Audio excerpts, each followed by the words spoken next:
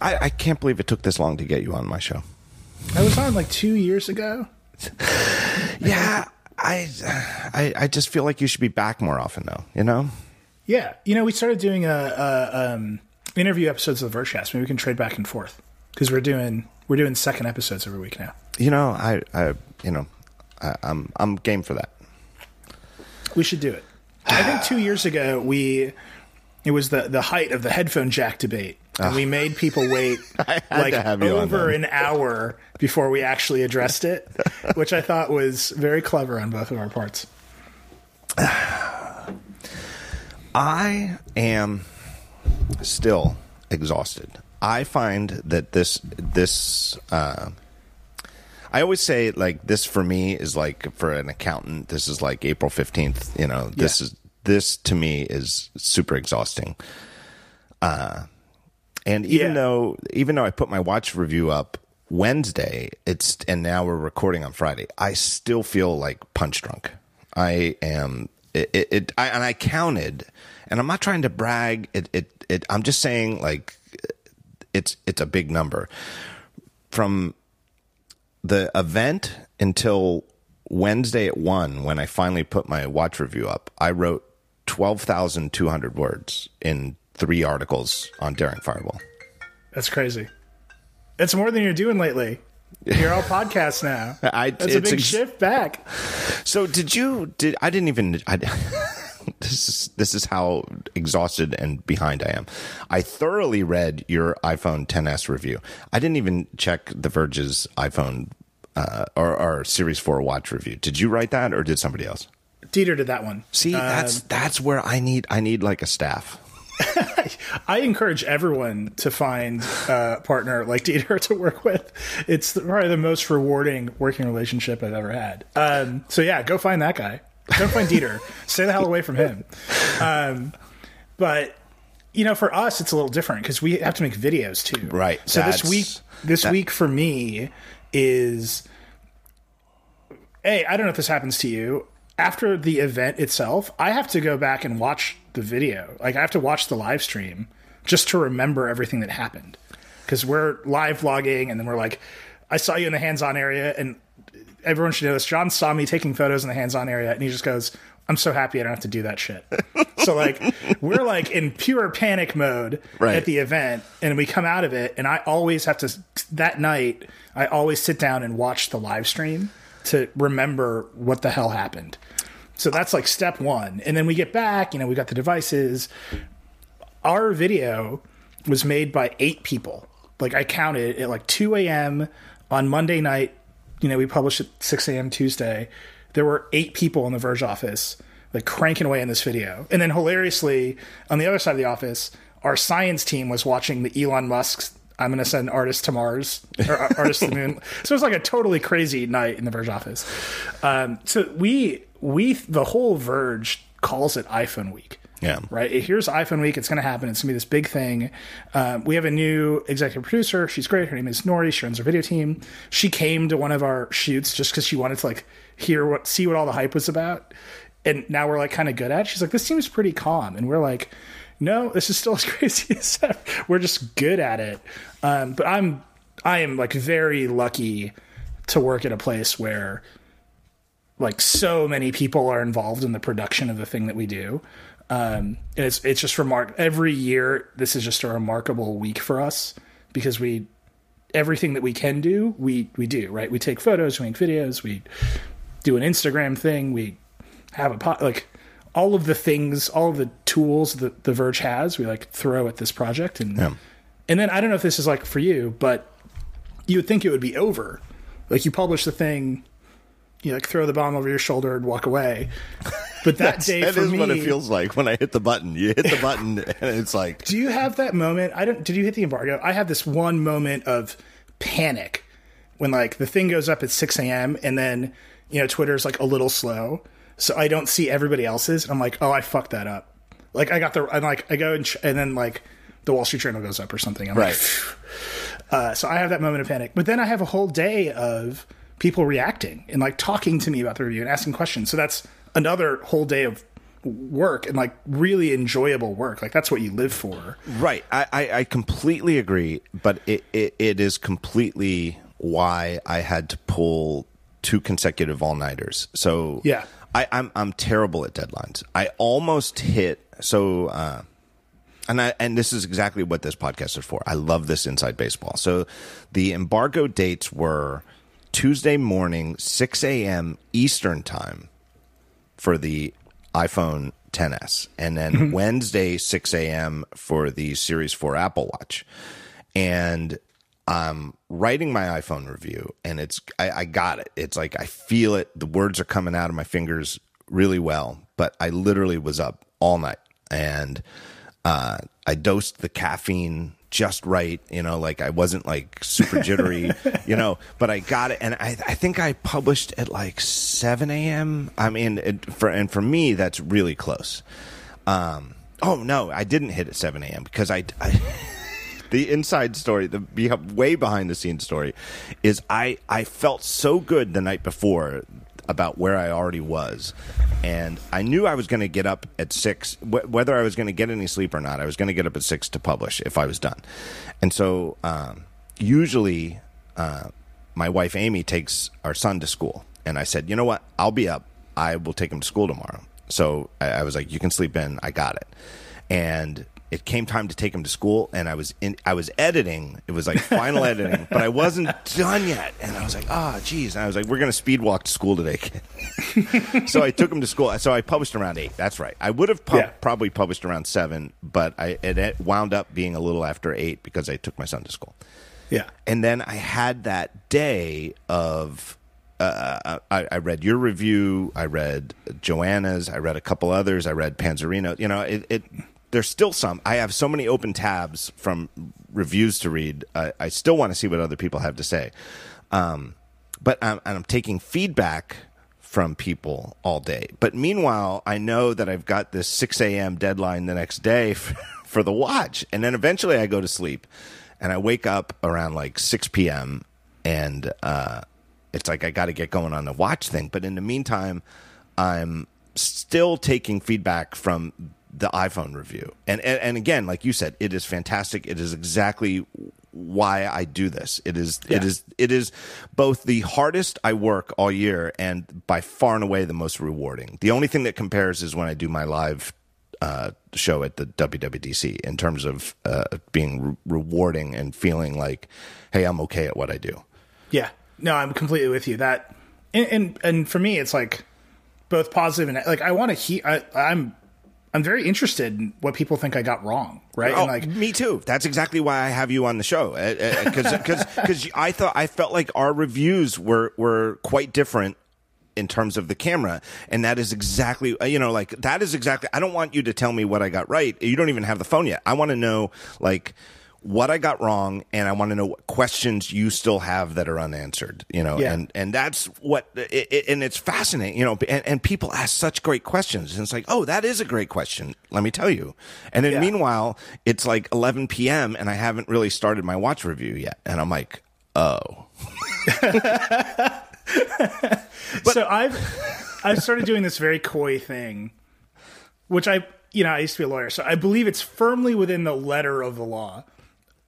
I don't know if it's within the spirit of the law, but you're not supposed to tell people that you have devices under embargo, right? Yeah, so it's like the rule. Right. But right. My doorman actually saw the Max in my hand in my apartment building. He's like, that's the Max. I was like, shit. Like, you can't, it's a huge phone. Like, can't get away with it. But I started tweeting, what questions do you have, like, early in the process, like the day of the event, just so I know, because people ask questions I would never think of. Yeah. And to me, that's where you like really find angles in. So like one of these days, one of these companies, they're going to be like, dude, you're just giving it away that you have it. But I'm like, no, but it doesn't say, it's just, I'm just idly wondering what questions you have. So we'll see. We'll see if I get dinged for that. But to me, that if what I'm doing in a review is answering as many questions as possible, then I'm succeeding. I got the gold 10s, the gold 10s Max, and I got the gold Series 4 watch. Did you get the same ones? I got the gold. Again, Dieter has the watch. Right. So but did he get the gold one? I believe so. Right. Well, the thing about getting the gold ones is there's no way to hide that. You know what I mean? Like you could put it in a case and then people couldn't tell. But even, if you don't put it in a case, there's no way that you can use it. So the letter of the NDA is that you're not supposed to let anybody know other than like people you work with and people in your immediate family. But I don't see how they can. Dieter's is space gray. You got that wrong. Huh. It's like, how am I supposed to wear this watch? And if somebody really notices that I'm wearing the gold Series 4 watch, I mean, I can't hide it. You can't even put the watch in a case. If you know what you're looking for, it's immediately obvious that I'm wearing this gold Series 4 watch. Yeah, and it's not like we don't run in circles where everyone knows what we do, right? So, well, there's like a little bit of like, I'm going to trust my friends. Like they're going to see this phone, and they're just going to help me keep the secret. Yeah. So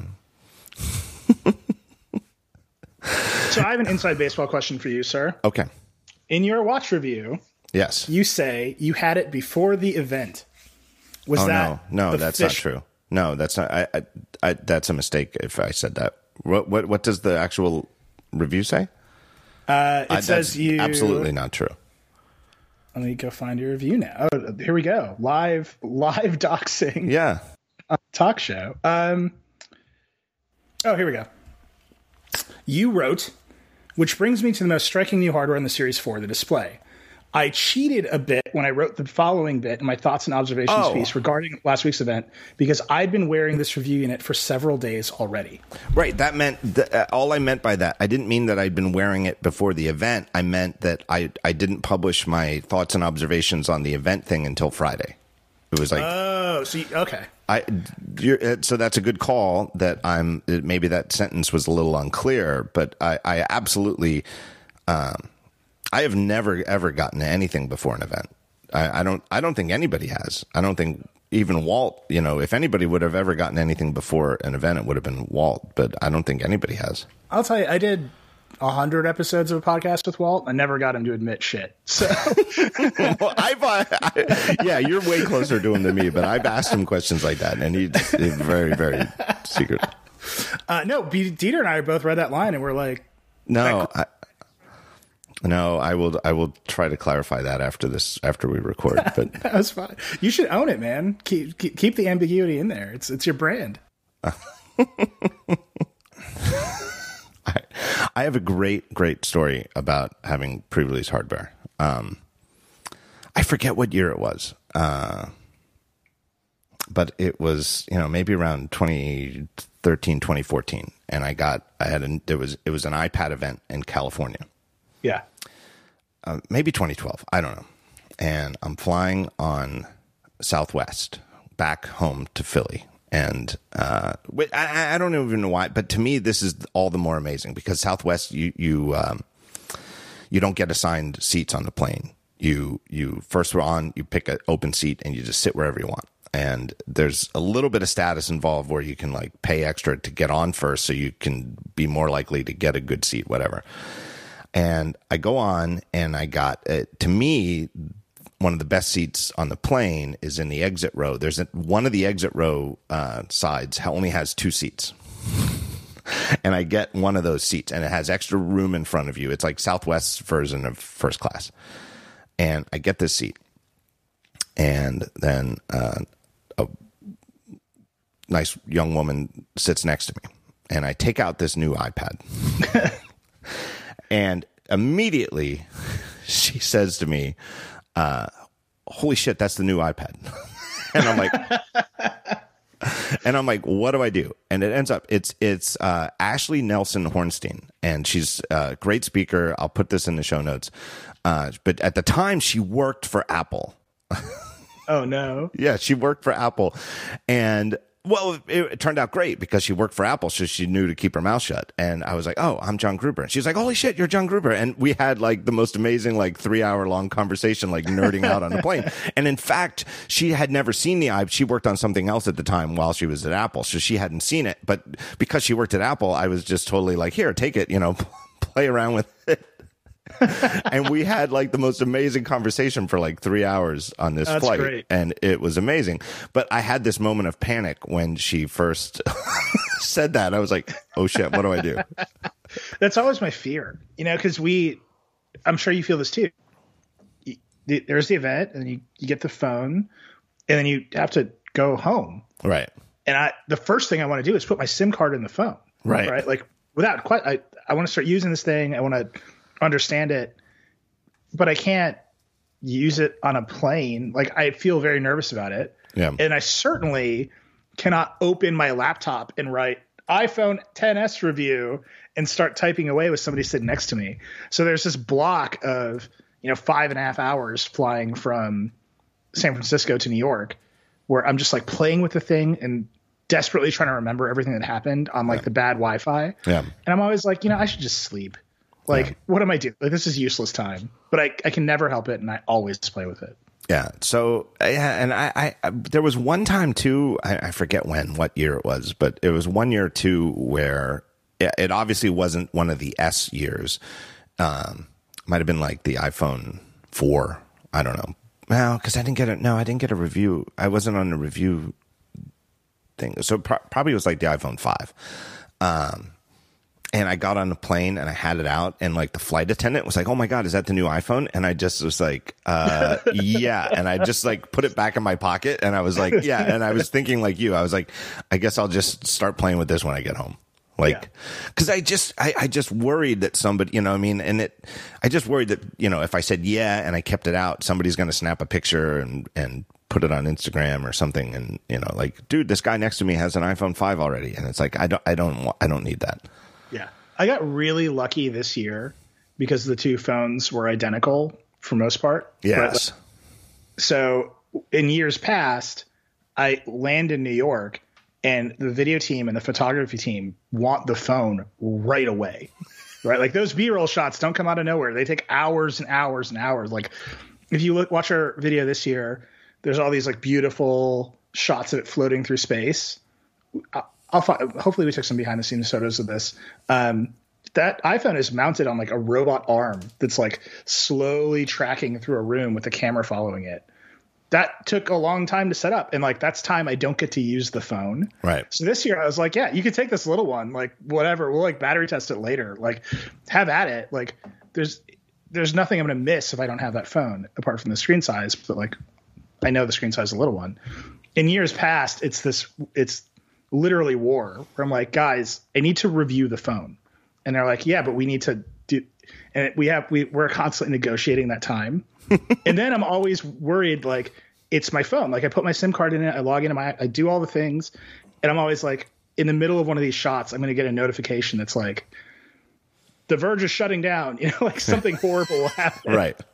But this year I fully support two identical phones with different screen sizes because it made it much easier this year to get photos. Fundamentally, I that is absolutely true. And I think it's one of the best things about this cycle of iPhone, and I hope they keep it going forward, is that, I emphasized it as much as I could in my review, that it really is like choosing between a medium and large cup of the same coffee. It is, you do get more battery life. There are more, the screen has the same resolution pixels per inch. So you do get more pixels on the larger phone, and so in terms of quote unquote, they're the same phone, but different sizes. It's not the same screen scaled up. You do get more more pixels, which I think is the right way to do it.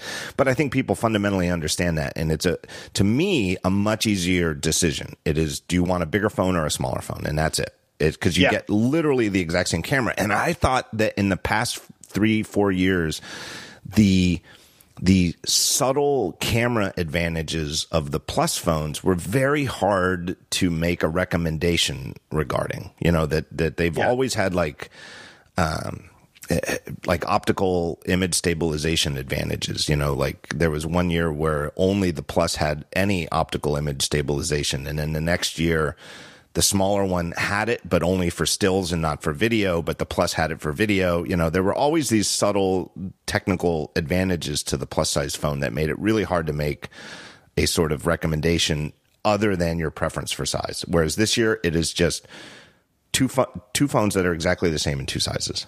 And I'm good. I got to tell you, I'm going back and forth, almost day by day on which size I prefer.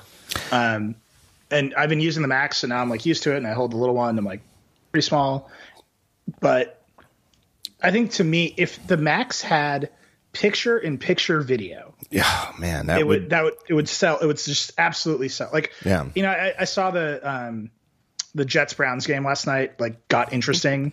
Right? The Browns won a game. It's amazing. The Browns open the fridge. Like the whole. I was like, all right, like I want to check this out. So like, I figured out how to watching football on a phone is like impossible. Like the NFL app last night told me that if I was using my cell network, I could watch it. But if I wanted to watch it on Wi-Fi, I had to log into my cable provider, which makes zero fucking sense. But anyways, like figured it out. Verizon? Are you on Verizon? I'm on AT&T. I thought Verizon had like exclusive NFL rights, but maybe the NFL took those away this year. Okay. So look, watching the NFL is like super complicated. Yeah. Here's my recommendation to everyone: buy some TV package, like whatever one you want. Know in your heart that you've spent some money on TV, and then watch whatever pirated stream you want, because they won't sell it to you. So like, just morally clear your mind, and then like go forward. Anyway, so I'm on Twitter hearing like this game's crazy. So I go and open the app. I watch the thing, and I'm like, wait, I want to see what people are tweeting about. Right. So you got like slide, and the screen is big enough to support picture-in-picture, and that's like literally the one thing I want from this phone. Just do it the way the iPad does it, and let me watch two things at once, and then there would be literally no competition. And you know that technically the phone could do it without breaking a sweat. I mean, because if the iPad can do it, and the iPad is still the best iPad you can buy today, still has the old A10 processor. Yeah, I guess it's an A10X. I don't know, but it's two generations behind the A12. The A12, like I use the analogy in my review that it deals with things like this, like Neo in the Matrix dodging bullets. It is like no sweat. Like no sweat could this phone. This phone could probably do like 3 or 4 picture-in-picture HD streams, no problem. Oh yeah, I mean the Apple TV can do it, right? Yeah. If you open the ESPN app, you can get 4 HD streams going, and that thing is nowhere near as powerful as the phone. Right. So yeah, and that's a perfect example. Like watching live sports while you want to check up on Twitter is exactly a perfect example of why you might want picture-in-picture. It's also why Twitter keeps trying to be a sports video provider. It's not a good strategy for them, but you see why they keep wandering towards it, because they know it's a compelling use case. But yeah, that's if it had the picture-in-picture video, to me, it would be absolutely you should buy the Max. I've been getting 12 to 14 hours of battery life on this thing, and I'm not a casual phone user, right? So like the advantages are big. There's some size stuff. Like I put it in my review. The old Plus phones, they had those big bezels, so to reach the top was actually not as much of a reach, and now it's a really big reach for me. So yeah, there's some like handling considerations, but if this could just be your computer in that way, it would be no contest to me. I do you find, and it's the weirdest thing, and I touched on this in my review, and then I kind of because it's so nonsensical that I didn't want to go into detail on it, but it's the weirdest thing to me is that even though if you actually look at the technical specs of like an iPhone 8 Plus and the iPhone XS Max, the Max is like ever so slightly smaller. It is like a millimeter narrower in terms of side to side, but it feels smaller in hand, like way more than you would think from 1 millimeter difference. It actually, to me, feels it is way closer. This is what I wrote, is that it's a way closer call for me than ever before. I've never really used a Plus full time, but the XS Max somehow feels smaller. I don't know if that's just because it doesn't have the forehead and chin. It's like an optical illusion, but it feels better in hand. I would chalk that up to optical. Like we measured it. We put it. To me, I think the screen is so good that when you're holding it, you just feel like you feel like how they want you to feel, which is you're holding a giant screen, right? And there's nothing around it. Yeah. It's also the same basic size as the Note. It's the same basic size as the Pixel 2. They're all big. Like there's no, when I flip the Max over, I'm like, yeah, this looks virtually the same as the old Plus phones. I think that having the camera bump be vertical instead of horizontal really helps it in like in that optical illusion way. Like, it's like thinning. It's like a thinning stripe. Yeah. But yeah, it's, I mean, I have big hands and I'm like, yeah, this phone's pretty big. That's what I'm saying. Day by day, I keep going back and forth, but I end up working on my phone almost all day long. Like my job is, sometimes I like fear that the only thing I make at The Verge is meetings, I'm like, so I'm just like, and I try not to take my laptop. Like I want to be engaged. I want to pay attention. I want to be like a helpful boss, like that sort of dude. And so I only take my phone. So I use my phone all day long. And to me, it's like, yeah, I want to watch things on this thing. I want to like see more rows of the spreadsheet or whatever. Like that's the argument to me, is like, this is the phone you can work on all day. It's not, the argument is less like you're going to get a great video experience, right? Like I'm still a purist. Like I want to watch videos on a big screen, but the argument to me is, as a primary computer, you want a bigger screen. Yeah.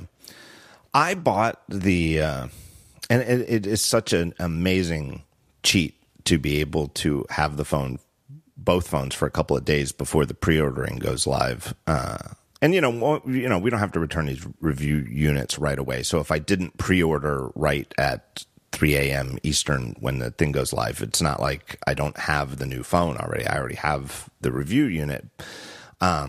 But I ordered, for me personally, the regular 10S. I did not get the Max, but it was a close call. I just like the smaller size better, and it's a good fit for my eyes. But it is a way. It in so many ways, it's such a tougher call than any previous year. Yeah, I mean, I talked one of my friends into a Max, and I talked another one of my friends out of a Max. And the arguments were exactly the same. Right. Like I was like, it's really big, but the battery's pretty good, but it's really big. And one friend was like, wow, man, got to get the Max then. And the other friend was like, it's huge. Like it was the same. So I think that's good. And I agree with you. The difference on the Plus camera was never enough to sell the size. Right. It was tempting though, but and it was always an irritant, like a piece of sand caught my eye. You know what I mean? That I knew that I was getting a slightly lesser camera, but it wasn't enough to motivate me to do it. Do you take a lot of video on your phone? I don't, but I'm trying to now. And I realize that I've been, for some inexplicable reason, stingy about shooting video on like family vacations, etc. You know, just the typical things that you do, not like work related, not stuff I mean to show, but that and it's funny because so my son is 14, he's in 9th grade, and in the early years of his life, it was sort of the flip era. Where we had like these little dedicated video cameras that were so small. And I shot more video then because I had a flip than I do now with an iPhone, even though the iPhone is like 10 times, 100 times better technically. Yeah. And there's a certain aspect of me that's stingy about shooting video. And so like last year I had I bought the 256 gigabyte iPhone 10. And I checked before ordering, like, hey, which one should I buy, 256 or 512? And my phone was only at like 140, 150 gigabytes. So I had tons of space left. It's not like I'm running out of space and can't shoot the video. But so I'm trying to shoot more video, but I don't shoot a lot. There's like a part of me that is like trained to think, hey, video will suck up all your storage. So I'm with you. I don't shoot nearly enough.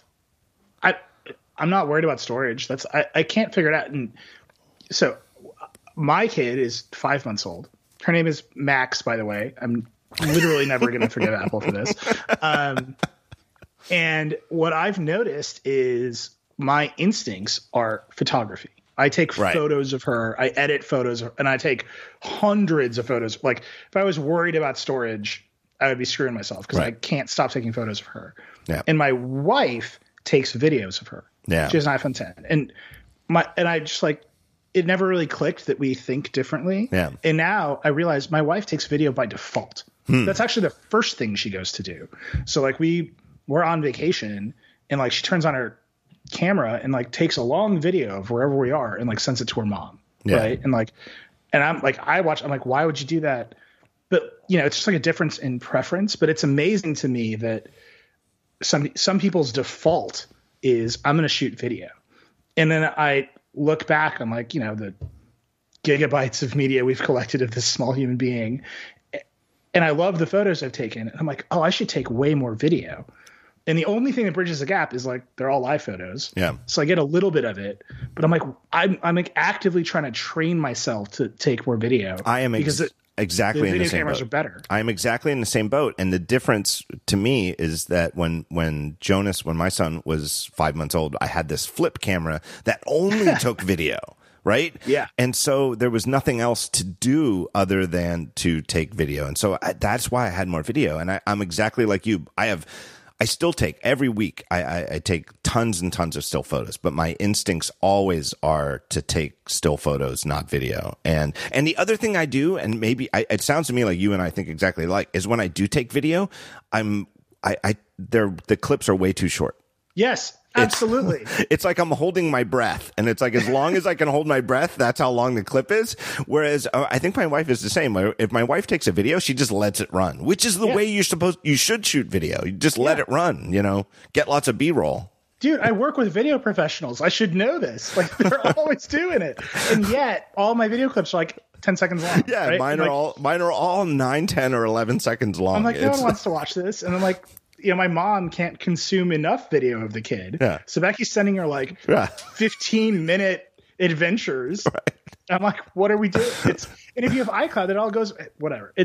I'm trying to be better, and I'm gonna get there. You and I can go on this journey together. What's interesting is I know a bunch of like YouTubers.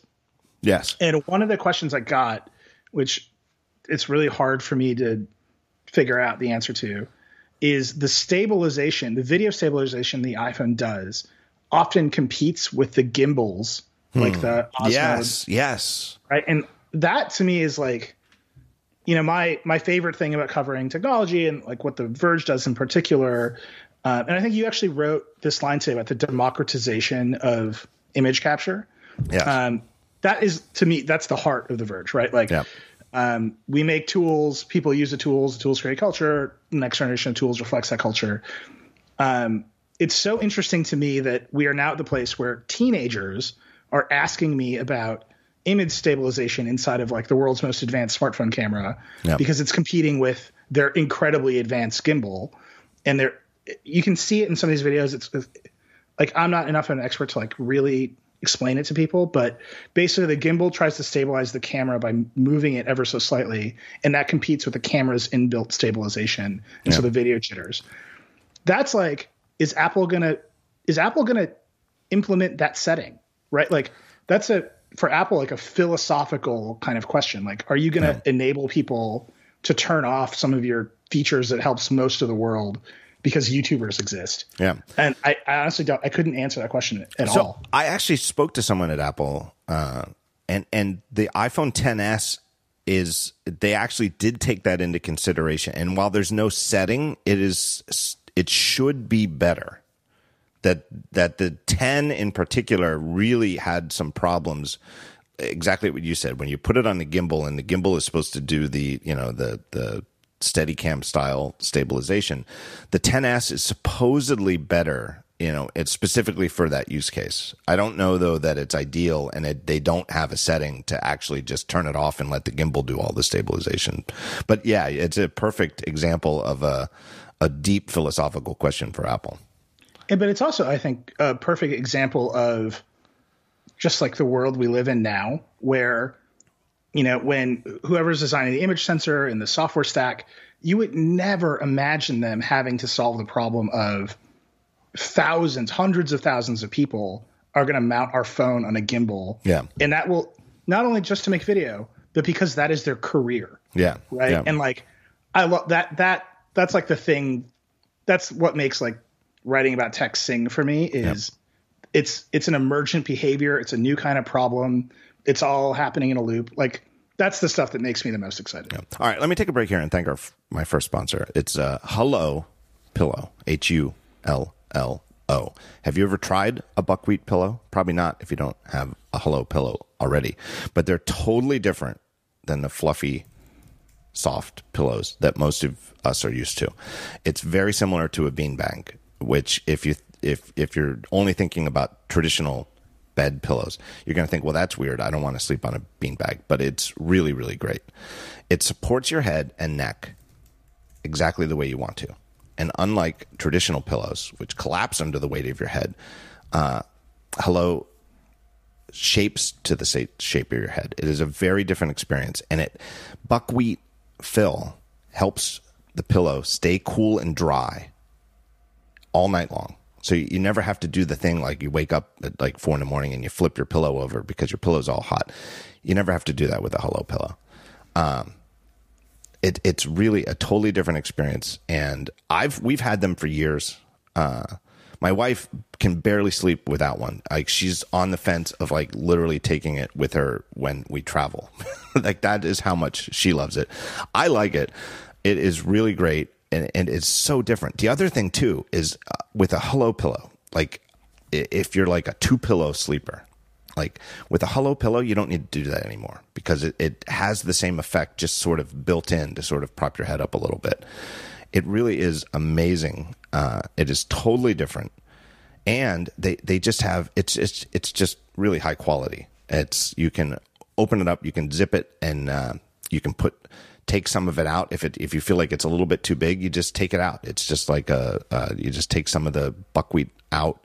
You can put more in, whatever you want to do. It's very, very easy to adjust if you want a little bit bigger, a little bit smaller. And here's the thing. It's very, very different from what we're used to here in North America, but people have been sleeping on buckwheat pillows for centuries. They've been used in Japan extensively and remain extremely popular there to this day.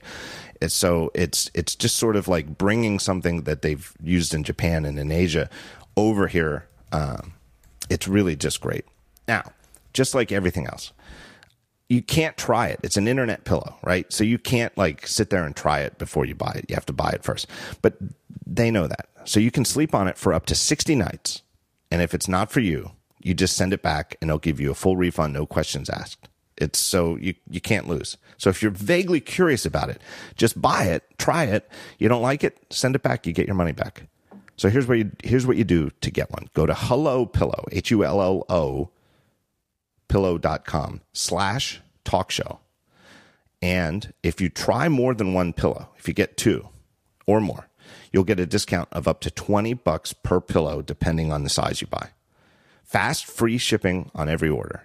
And 1% of all of their profits are donated to the Nature Conservancy. So go to hellopillow.com/talkshow. Remember that code talkshow when you check out. And if you get more than one, you'll save up to $20 per pillow. My thanks to Hello for sponsoring the show. Hello. What a great name. I love that. That's name. Good. All right. Let's talk about this camera because we're not going to make people wait an hour? No, let's not make them wait an hour. All We've right. only made them wait 40 minutes. And I'll tell you what, I have a Pixel, but I have the Pixel 1. I'm on like an every other year, and I want to get the Pixel 3. I'm looking forward to it.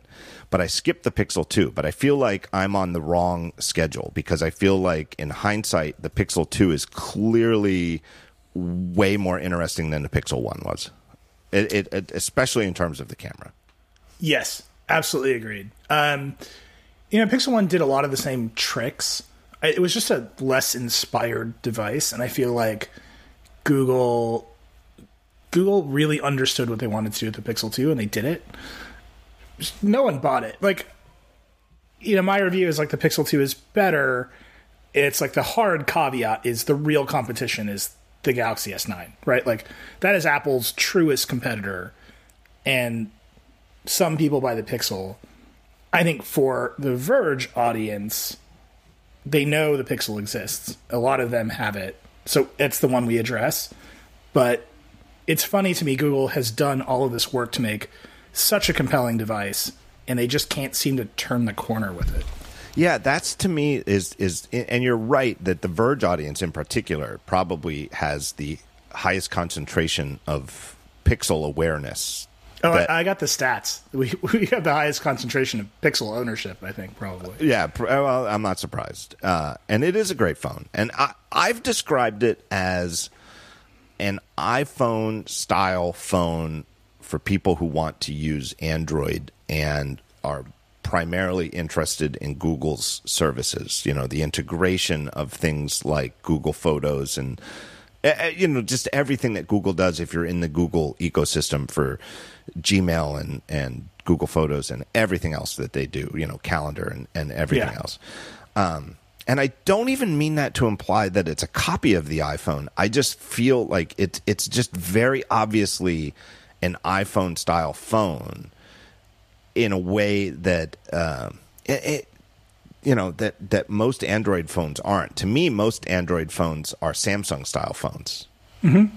You know, and in terms of just the way that they deal with the displays, you know, that these displays on, you know, if you spend a lot of money on any of these phones, you're getting a great display, but the Android ones sort of, I don't know, Vegas it up, you know, it's right?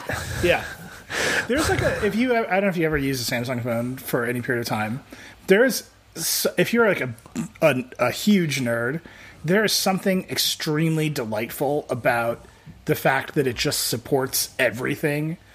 If you're like, oh, I've encountered an LCD monitor in the wild, like I'll just plug my phone into it and it becomes like a computer.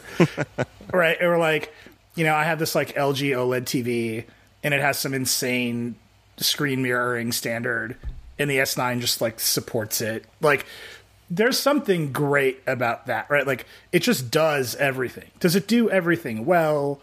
Does that stuff work consistently?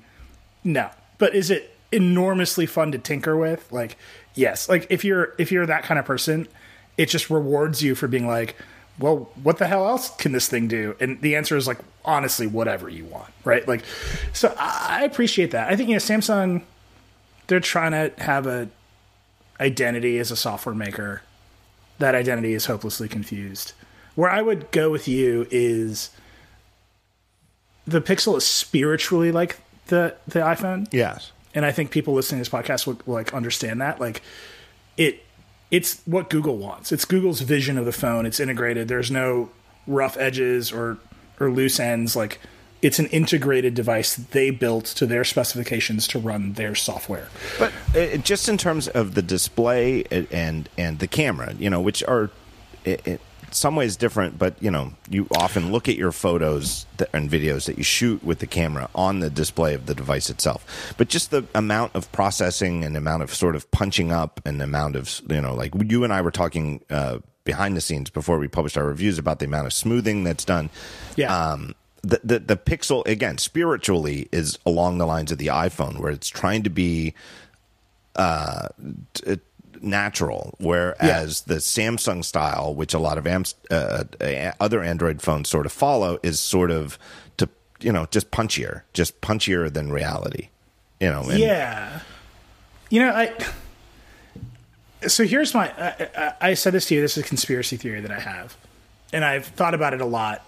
And so it's a little bit more refined than the version I told you sort of behind the scenes. But I think people prefer Samsung photos in a lot of cases because they're looking at them on small screens. Yeah. They're not looking at them with a high degree of scrutiny.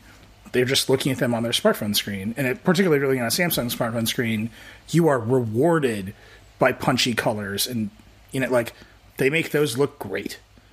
And if you take a photo of yourself or your friend and the camera just happens to smooth out any imperfection in your skin on your face, like, are you unhappy? No. Like, you know what I mean? Like, right. So I think there's a huge break between being accurate and what people prefer. And I think Samsung has sold out completely on let's make what people prefer. and Samsung is a TV maker, right? Like Right. they put the TVs in Best Buy and they crank the brightness all the way up and they sell a shitload of TVs. So like, what do their phones look like? Their phones are cranked up, super punchy, super saturated. They're phantasmagoric in colors. And what do their photos look like? The colors are really bright. The skin tones are all smoothed out. So I think you can sell out and make things people prefer. And they're photos. Like in the end, that's valid, right? Like, great, make the thing people like. Yeah. It's all subjective in the end. But I think Apple and Google they want to be honest brokers of photography. They want to say this is true. And if you want to go into Photoshop or Lightroom or whatever and edit this photo, you can get to where Samsung is, but we're going to start you at reality. Right. And I just think that pull of Instagram and Facebook and social sharing, people are never going to edit their photos. So there's this pull to say, well, we'll just pre-edit them for you. And when people see the photo on Instagram, they'll say, what camera is that? And you'll say an S9, and it'll be beautiful. And they'll think, I should get an S9 too. And like, I think that cycle is playing out a little bit. I don't know that anyone will ever do as much as Samsung does, but I just kind of feel it. So that's like my conspiracy theory is like Apple's feeling that pull, Google's feeling that pull a little bit to make the photos better for sharing because they know people aren't going to edit and they're only going to see them on small screens. Yeah. I see that. And again, I err on the Apple / Google side of things. Like I want my photos to be more natural. And if I want to punch them up, I'll punch them up. But I'm not even, I am passing judgment, but I'm not saying it is, I'm not saying it is like bad on one side, good on the other. It is two versions of good. And I think you're right that there definitely are some people. And I think the big difference is taking into account the knowledge that people look at most of their photos only on the phone itself. They'll keep it. They'll be like, I love this photo. This is great. I'm going to heart it. I'm going to send it. I'm going to post it to Instagram or share it on Facebook or whatever. But it's all on the phone. No, and even the people they share it with are most likely to only look at it on the phone. And that's different when you've got all of these megapixels and it could be so big and still look good, but you're only looking at it, and even on a 6.5 inch diagonal, iPhone XS Max, that's still very, very small for a photograph. Yeah. And I think that's the reality, right? And I think I'm with you. Like, again, my instinct is to take photos and to be very critical of photos. One of the best things that I invested in the last year, after the kid was born, I signed up for Lightroom CC, which to me has taken the place of what the old iPhoto used to do for me in a digital camera. Right. So like now I have a bunch of cameras, like real cameras. I take a million photos that go into Lightroom. And it feels, I have that feeling of when I first got iPhoto and I had a digital camera where I was like, yeah, I want to like monkey with photos all day long. Photos on the Mac, the Apple Photos on the Mac does not make me feel that way at all, right? It's like, this is kind of messy and slow and weird. Lightroom is great. It syncs everywhere. So I'm that guy, right? Like I want to go play with my photos and edit my photos and think about my photos and look at them on my 27-inch Mac and like print a book out of them and do all that stuff. But I don't think most people are that person. And so like, I try to keep that in mind as you like examine the phone. I will say this, I actually mean to write about this on Daring Fireball, not just talk about it on the podcast, because it's so good. And I'm with you on that. Like for editing photos and manipulating them, photos, it doesn't really do it for me.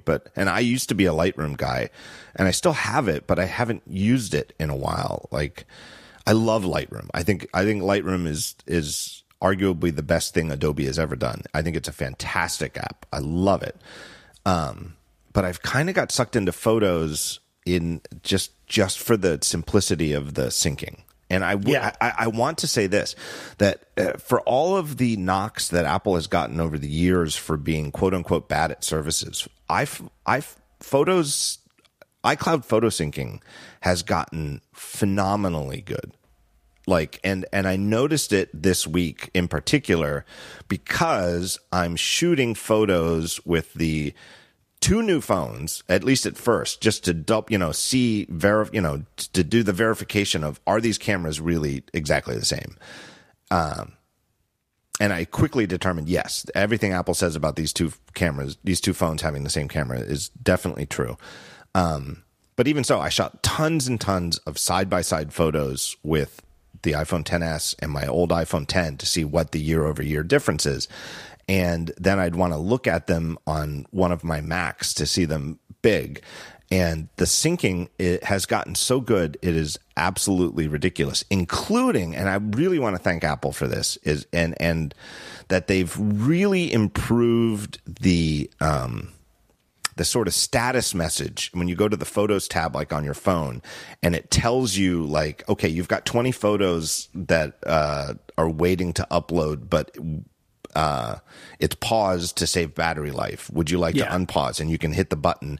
But like in terms of telling you exactly where you are, you know, like this device is 20 photos behind, has 20 new photos that haven't been uploaded yet. It is exactly right. Whereas when the iCloud photo thing first shipped, it was indeterminate. And you'd look at one, like if you had two phones side by side, one would say I had like, 18,537 photos and videos. And the other one would say you have 18,541. And it's like, well, why are they not the same? What are the four photos? There's four. And it's like, you'd look and they're not the most recent ones. And it's like, oh my God, what the hell is missing? How can I make one catch up to the other? Not only is it way more in sync in terms of having the exact same number of photos and videos and telling you exactly how when they're not in sync, it tells you. And I just want to, whoever at Apple has been working on that, I want to say thank you, because it made this week way easier for me. You know, it's funny because that's such a concession to the reality of like wireless networks. Like, when they design it, they're like, no one should ever know. Like, yes. It'll just be perfect. Right. And then the reality is like, it's never going to be perfect. You should tell people. And then like, on a whiteboard somewhere, they're like, okay, when the 5G iPhone comes out and the networking is perfect, we're going to take this indicator away because then it'll be perfect. So we should talk about the actual camera, because you and I have like slightly different takes on it. Well, hold on a second. Let me drop in another sponsor read, because it's a great point. We're going to talk about camera right after this, but let me tell you about this great company, Tres Pontas.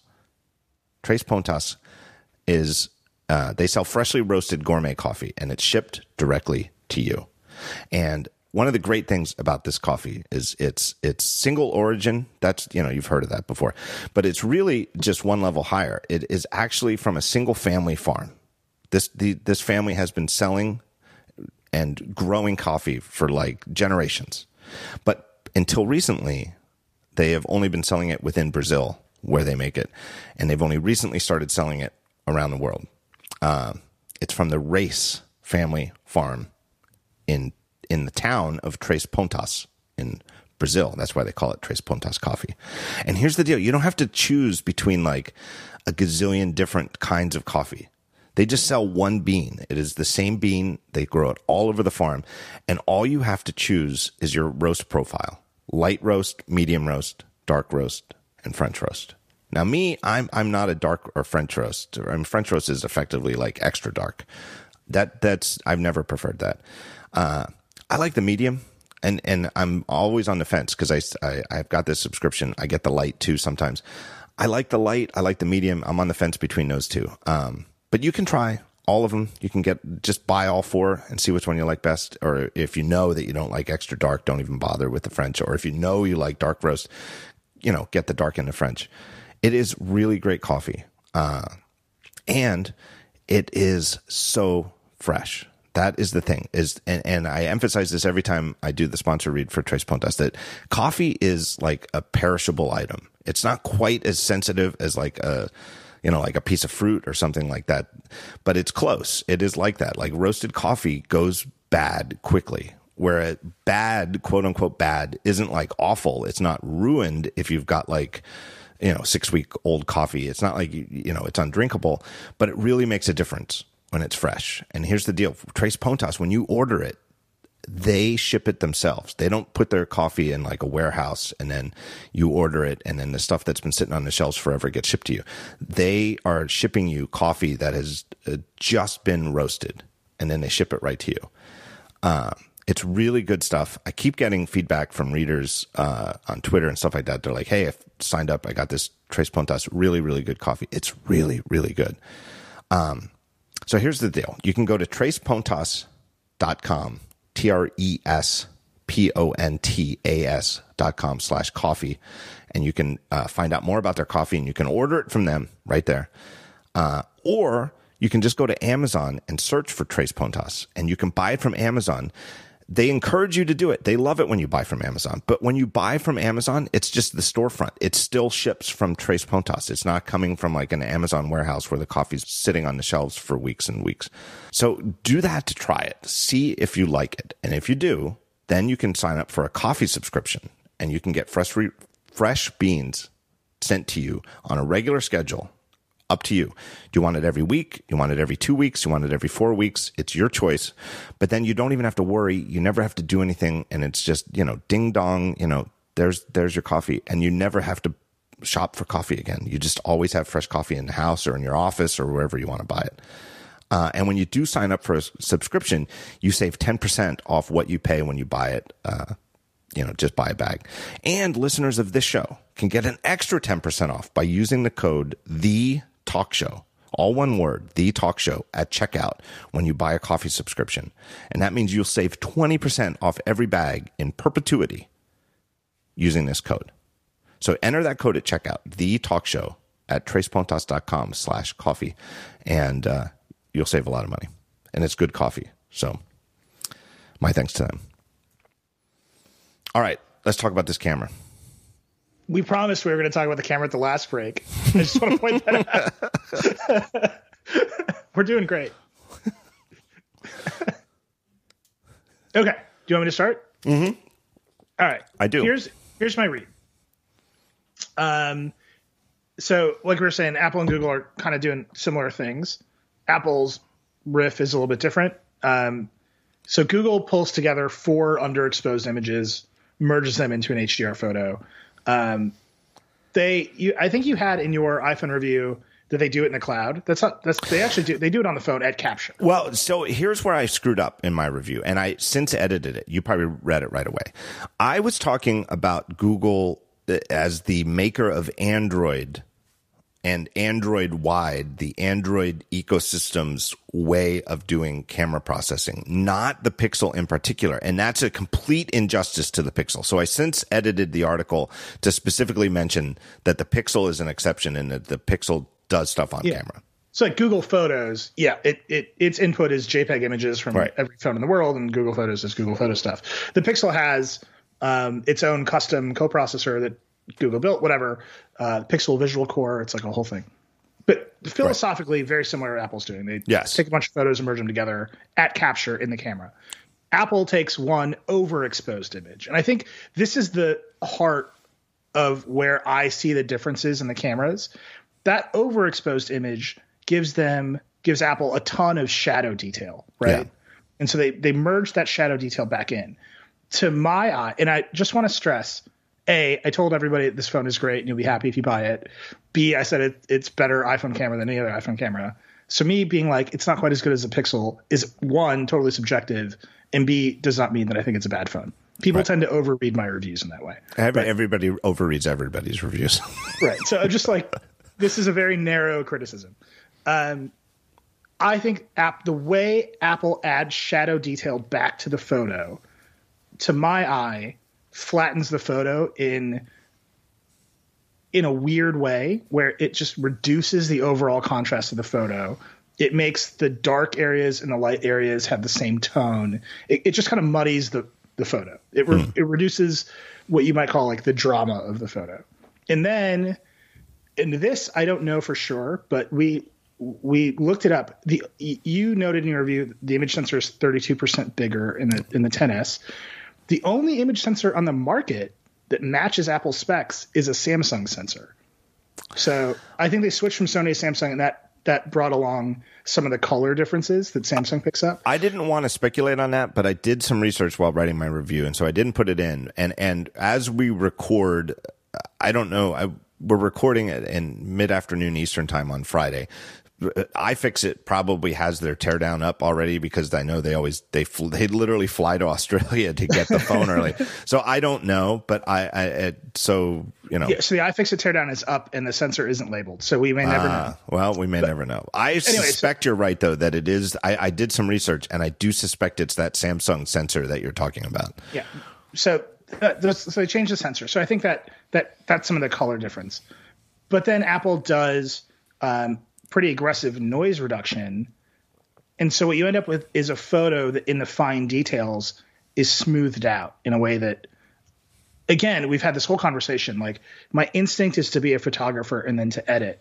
And so I would like the camera to have as much detail as possible.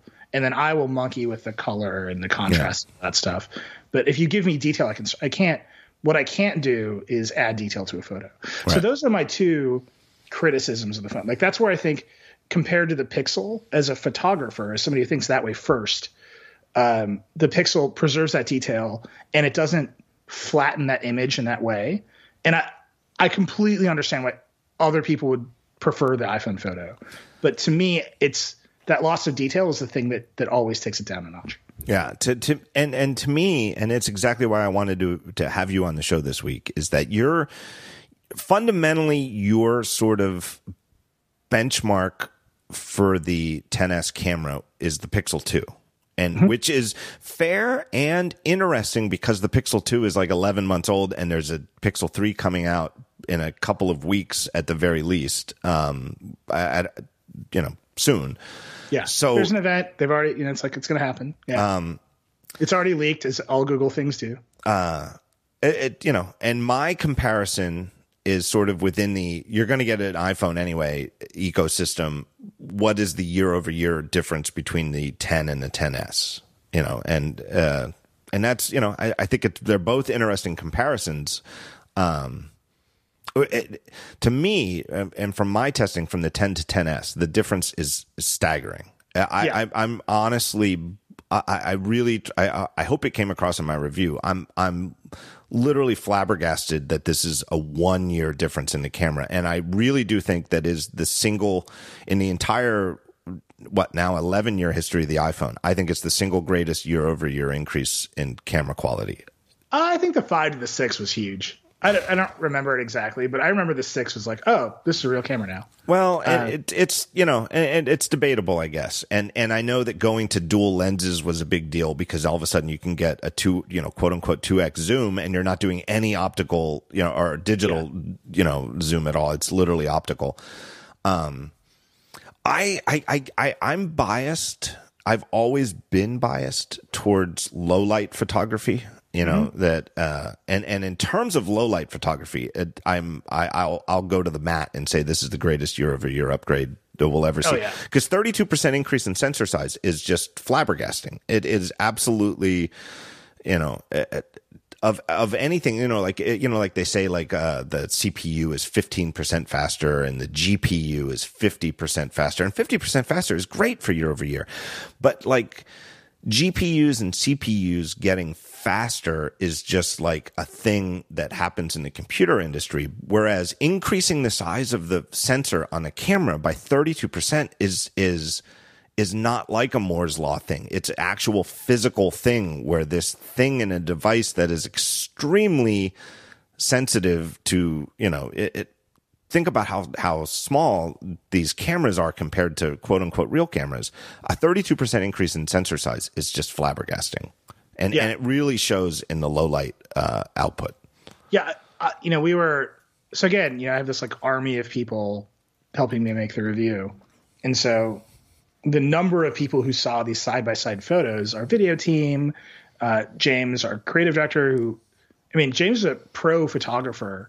He was the photographer on like the pro windsurfing tour in Hawaii for like a decade, right? Like, dude has been a pro photographer for 30 plus years. So like we're all like, this is like the most fun part of the week, right? We got the new iPhone. We're going to take 1,000 photos and then we're all going to argue about them. Right. That's like what I live for. Right. And every single person was like, the 10S makes the 10 look horrible. Yeah. And the 10 isn't bad. Right. It's just next to the 10S, it looks bad. So I took all of these side-by-side photos. I mean, hundreds of photos over the last week. And I published a thing on Flickr just before we started. I published like 24 or so of the best examples. Some of them, not really showing a big difference between the two cameras because they were well lit. In well lit situations, they're not that different. But I spent the week in photos for Mac looking at these side-by-side photos, and I didn't really have like a scientific method of like always shoot with the old iPhone 10 first, then shoot with the 10s. It would be like whichever one was already out and in my hand, I'd shoot first and then put it in my pocket, take the other one out and try to frame the same photo. And I had the little info window up, which will tell you which one is which. I very quickly no longer need it, especially in low light. In the low light ones, I didn't even need to look which one was 10 and which was 10s. I instantly was like, oh, this is 10. And then I'd look at the info window and be like, yep, that's the 10. This is the 10s. Yep, that's the 10s. I didn't need to double check. It was that clear. And the 10, if you the amount of smoothing the 10 does through noise reduction is wild. Like if you mean the 10s? Really get in there and look. No, the 10. Oh, compared to the 10, the 10s does less. Oh, I see. What you mean. Yeah, the 10 is like actually more aggressive with the noise reduction. Right, desperately trying to compensate for the noise that's coming off the sensor. Right. Yep, exactly. Again, I think it's a great camera. Like it's the best iPhone camera that they've ever made. To me, it really just comes back to kind of this core question of, what do you want the photo to look like? Yeah. Right? Like, do you want a great starting point and you're going to edit, or do you want something that is ready to share right away, or do you want something that's going to hold up on a big screen, right? Yeah. Or as a print? I think most people are like living on Instagram, right? Yep. Like, and that to me lets them get away with some stuff. But there's just a part of me, you said it's an 11-month-old camera, the Pixel 2. There's a part of me that says, you guys know that's the benchmark, right?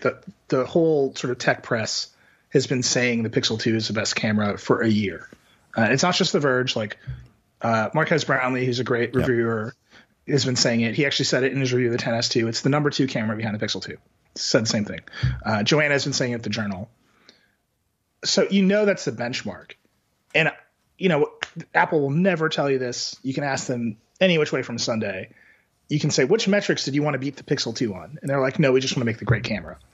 But I would love to know, like, where do they think they're better than the Pixel? Where do they think they're worse? And where does Smart HDR as a new technology with a new sensor go next? Because I think that this is a new starting place for them. Yeah, totally. Instead of a refinement of what they've been doing for years with the 789 or 7810. Well, and it's such an interesting contrast because it is sort of a luxury for Google that they don't have to make the Pixel in the quantities that Apple has to make the iPhone. And I'm not trying to excuse it, but it's different. Apple is going to sell 40 million of these things in the first quarter. And Google is not going to sell 40 million Pixel 3s. No, period. No, yeah. They're going to sell like 12 of them. All right. And it's, but that means, though, that I guess I am trying to excuse it, that Apple has to source a camera system, an entire hardware camera system that they can make, probably over 100 million in the next 12 months. Literally over 100 million of them in the next 12 months. That's not even counting the 10R, right? They've got the same sensor in the 10R. Right. So, let's count the 10R, right? So probably like 150 million. I don't know. But, easily way over 100 million of these camera systems for the wide angle lens. And it's the wide angle lens that's the most interesting to me because the quote unquote telephoto lens is pretty much the same as last year's. It's slightly better. But it's technically roughly the same. It's the wide angle lens that gets this new bigger sensor and has a different lens element. And it's supposedly going to be exactly the same in the 10R. So they have to source these, and I feel like it's a luxury for Google with the Pixels where they can source, they can make cameras that they don't have to make 100 million of, Yeah, I mean, the Pixel 2 uses a pretty standard Sony sensor. Like, it's a good sensor. Right. But I don't think it was meaningfully different than the Sony sensors Apple was using. And Sony, I said to Vlad, one of our editors who is in love with cameras, hey, does this mean like Sony imaging is like, if they have switched to Samsung, does this mean Sony imaging is like going to fall apart? Because that happens. Like, Apple switched to Intel modems and Qualcomm falls apart, right? Right. And he's like, no, dude, like every phone in China uses a Sony sensor. Right. So like, even at Apple's scale, they're just like a little blip for this company. Right. So I don't know if I agree on the like it's easier for Google. Like there's a lot of things that are easier for Google because they don't make as many phones. But I think here this is what they're doing is a software thing. Yeah, maybe. I don't know. I don't think it's a hardware thing. I could be wrong, but I do think it's interesting that exactly like you said, so many people who I respect, off the top of my head, The Verge, Joanna, Marquez Brownlee, are all saying the same thing and saying that the year-old Pixel 2 is still ahead. That's interesting to me, and it makes me, like I said at the outset of the show, I wish I had a Pixel 2 instead of a Pixel 1. And the Pixel 3 is coming out, man. I'm sure Google will happily give you one. Right. I want to get on that train.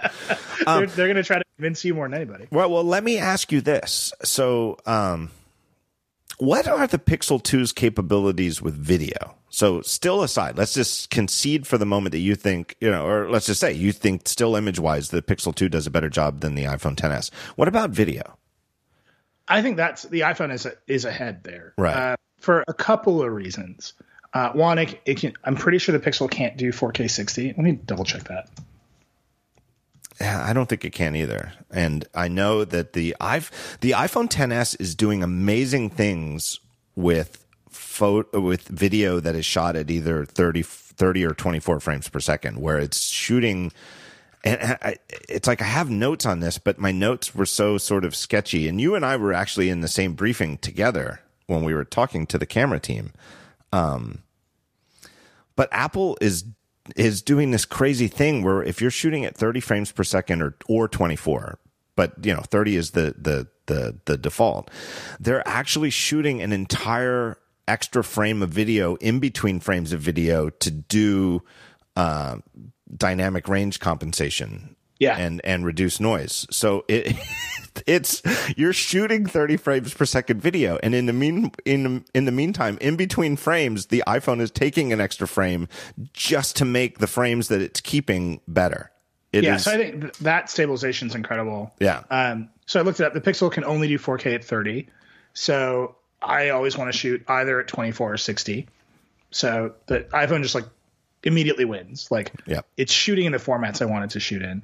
And then the thing you're talking about between the optical stabilizer and some of the interframe stabilization they're doing, it just looks better. Yeah. And then on top of that, our audio engineer was super impressed with the fact that the XS records stereo audio. Yes. And you can sort of hear it on the wide stereo speakers, but it actually is stereo audio. Which virtually no other phone can do, especially a phone at Apple scale. Yeah, it's absolutely staggering what they're doing with video, and it's funny. Like you and I, they had us grouped in groups of 3, and we were cycled around and talked to a bunch of people behind the scenes after the event in these briefings, and you and I were in this group, and we got to talk to 2 people from the camera team, one guy who was sort of on the hardware side and one on the software side. And we got all this great information, and it was really interesting. And you particularly asked some great questions, and I was like, oh, that's interesting. And we got these great answers. And then we're like on the way out the door because they're like, you got to go on, you got to go on. And the guy just says to us, oh, by the way, low light video is amazing. Right. It's like, be sure to test that. And it was like, what? Wait, what? And then I shot some. I've got 2 examples on this Flickr page I just linked to that are just staggering. Like just literally not just like, oh, this is okay and this is better, but like literally the iPhone X footage is like borderline unusable, and the iPhone XS footage on video in low light is actually pretty good. Like one is a fountain in a park here in Philadelphia, and one was I shot in this great restaurant that my family loves here in Philly called Double Knot. but it's super dark. I mean, it is like crazy dark. It is like, I feel like I'm blind. Like, I feel like I can't even get to my table. It's so dark. And I shot this footage of my son, and it's like the footage from my iPhone 10 is exactly what I expected to get from a cell phone camera shooting video in this really dark room. It is like unusable. And then I shot footage with the 10S, and it is like, this is actually pretty good. This is brighter than real life. Yeah. That's my Matt Buchanan, who is now the executive editor Eater, and he sits just 100 yards away from me in the office. I didn't know he was there. I love Matt Buchanan. Yeah, I didn't know he was at Eater. He was my when I was at Engadget and I was like baby blogger, he was like my rival at Gizmodo. Yeah. I used to want to be smarter than Matt all the time. And he wrote this headline that I think about every day because it was he was just smarter than me faster. That probably bothers you as much as it bothers me. But ISO is the new megapixel, right? Yes. And what he meant was low light performance. And this is years ago. This is like 2009 or something he wrote this. And I think about it all the time. Like, that's what you want. You want great low light performance. And then you can almost excuse anything else. Like, because that's where you are. You're always, you don't have a lighting rig with you or whatever. And you're often in like a weird situation. And if you can get the light out of the scene, you're way ahead. Yeah. I remember, and it's one of those things that I don't know what the turning point was, but I remember, let's just say like 8 years ago. I don't know. Like, I was totally on the side of, every couple of weeks I'm posting something along the lines of, let's stop measuring our cameras by megapixel. This is absolutely, yes, more megapixels in general are better, but given all of the other factors, like the fact that sensors can't get bigger and that we're making cameras smaller and smaller, et cetera, megapixels is the worst way to measure cameras. That you can, you're way better off at the same sensor size with bigger pixels and fewer of them than more pixels that are smaller. Yeah. And I remember, harping about it. And then I realized with this phone, writing this review, where the megapixel count is exactly the same as the iPhone 10 and it's 32% bigger, I haven't made this argument in a while. It's like people have people like me and you have finally gotten it through to everybody to stop measuring cameras by megapixel. 12 megapixels is plenty. It is way more than enough for almost everything. And sure, 20 years from now, I'm sure we'll look back and laugh at 12 megapixel cameras. We'll be like, oh my God, that's ridiculous. But for the meantime, given all of the other constraints and all of the other advantages, it's so much better to have bigger pixels. And then, like you said, like with Matt Buchanan's thing, to be able to go to higher ISO and not have crazy amounts of noise in the image. Yeah. I mean, right. You see it all over the industry too. Like DJI just put out new Mavics, and one has a smaller sensor and a bigger zoom lens. The other one has a bigger sensor. Like, the market is now sophisticated enough that it's applying sort of the right sensor to the right moment. Right. And that it used to just be an arms race. And right. And let's face it. I mean, this is a statement of the obvious, but I think it deserves to be called out. Like 99% of the photos, maybe even more than 99%. I'm almost sure it's got to be more than 99% of the photos that people take with their cell phone camera are handheld with no physical stabilization, not even like just resting it, not even put aside tripods, but not even like putting it on a table or something to stabilize it. Everything is handheld. And so anything you can do to get slower or faster shutter speeds with a proper exposure is a win. Yeah. I actually had never really thought about it that way. Like, where the real race is how much light can you capture at a fast shutter speed to compensate for handheld shake. Right. How would you put that in a spec? How can we make that an arms race? Yeah, I don't know. If we make that a number and say it's better when this number is higher, like Samsung will figure it out. Right. Like, that's how they think. Like, we just need to beat that number. Well, and the other factor that figures into that too is that you don't see the difference between a faster exposure, a shorter, being able to shoot at, like, let's say in really low light and get a 1/30th of a second instead of like 1/15th of a second exposure.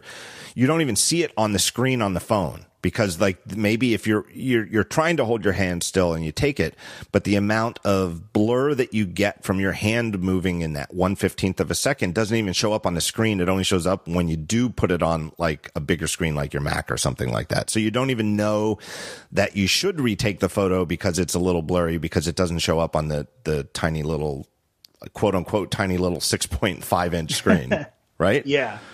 And that's the heart of it, right? Like, to me, the heart of it is, what do I take pictures of the most? It's my kid. Yep. And I want those photos to last. I want to look at those photos 20 years from now and show them to her and be like, look at how insane your hair was, right? Like, and that means I need definition in her hair. Yeah. Like, that's pretty basic. And like, to me, the argument for the Pixel is, I feel more confident in any situation that it will get that detail out of the photo. Yeah. Right. And like, is that a great argument? Like, is that the argument that's going to win everyone's decision-making process? No. Do I carry an iPhone as my primary phone? Sure as hell do. Like, would I prefer to have a more privacy-focused phone that doesn't, like, do I prefer Apple's app model and sandbox? Like, yeah, all those things, like, that's why I have an iPhone. But man, do I wish it had that Pixel camera? Like, do I wish I could push a button and get it to act more like the Pixel? I absolutely do. All right, let me take one last break here and thank our third and final sponsor. It is this scrappy young company. I never heard of them. Squarespace. Look, Squarespace is you've probably, whoever's listening to this, you've probably never heard of them, but they have an amazing service. It is absolutely flabbergasting. You go there. Let's say you need a website. You go to Squarespace and you can do everything there. You can get your domain name. You can pick a template. They have tons of templates. It is amazing how many templates you can start from to get an amazing looking website. You can customize it.